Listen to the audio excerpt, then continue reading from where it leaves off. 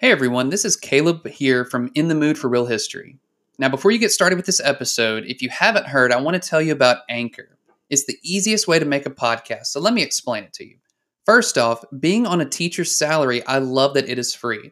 There's also creation tools that allow you to record and edit your podcast right from your phone or computer. Anchor will then distribute your podcast for you, so it can be heard on Spotify, Apple Podcasts, and many more. So make sure to download the free Anchor app or go to anchor.fm to get started. Come stay and play at Live Casino and Hotel. Welcome to one of the biggest casinos in the country with luxurious, clean rooms, upscale dining, and the grandest payouts.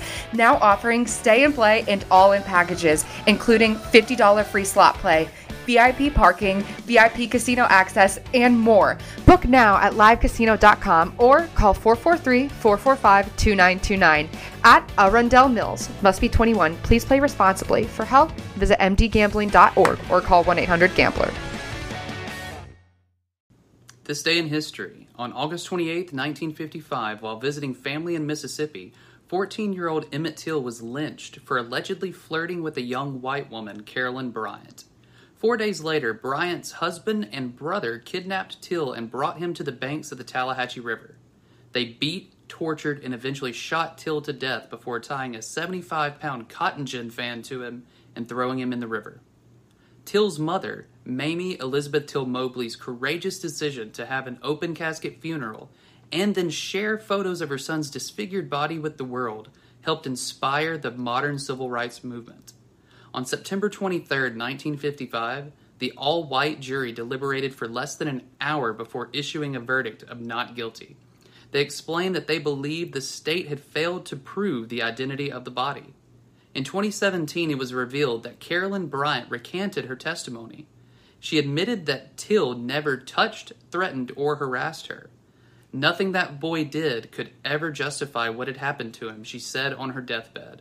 The cowardice and hatred displayed by these white supremacists is as relevant today as it was 65 years ago. No one person deserves to be the judge, jury, and executioner.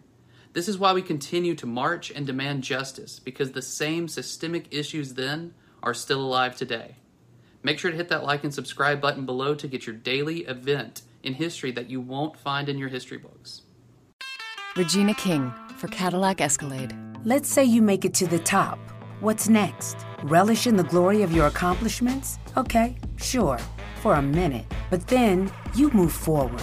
Take the 2021 Escalade. Cadillac's newest arrival is more than just a celebration of iconic luxury. It's the most technologically advanced Escalade ever. Because arriving is just the beginning. The 2021 Cadillac Escalade. Never stop arriving.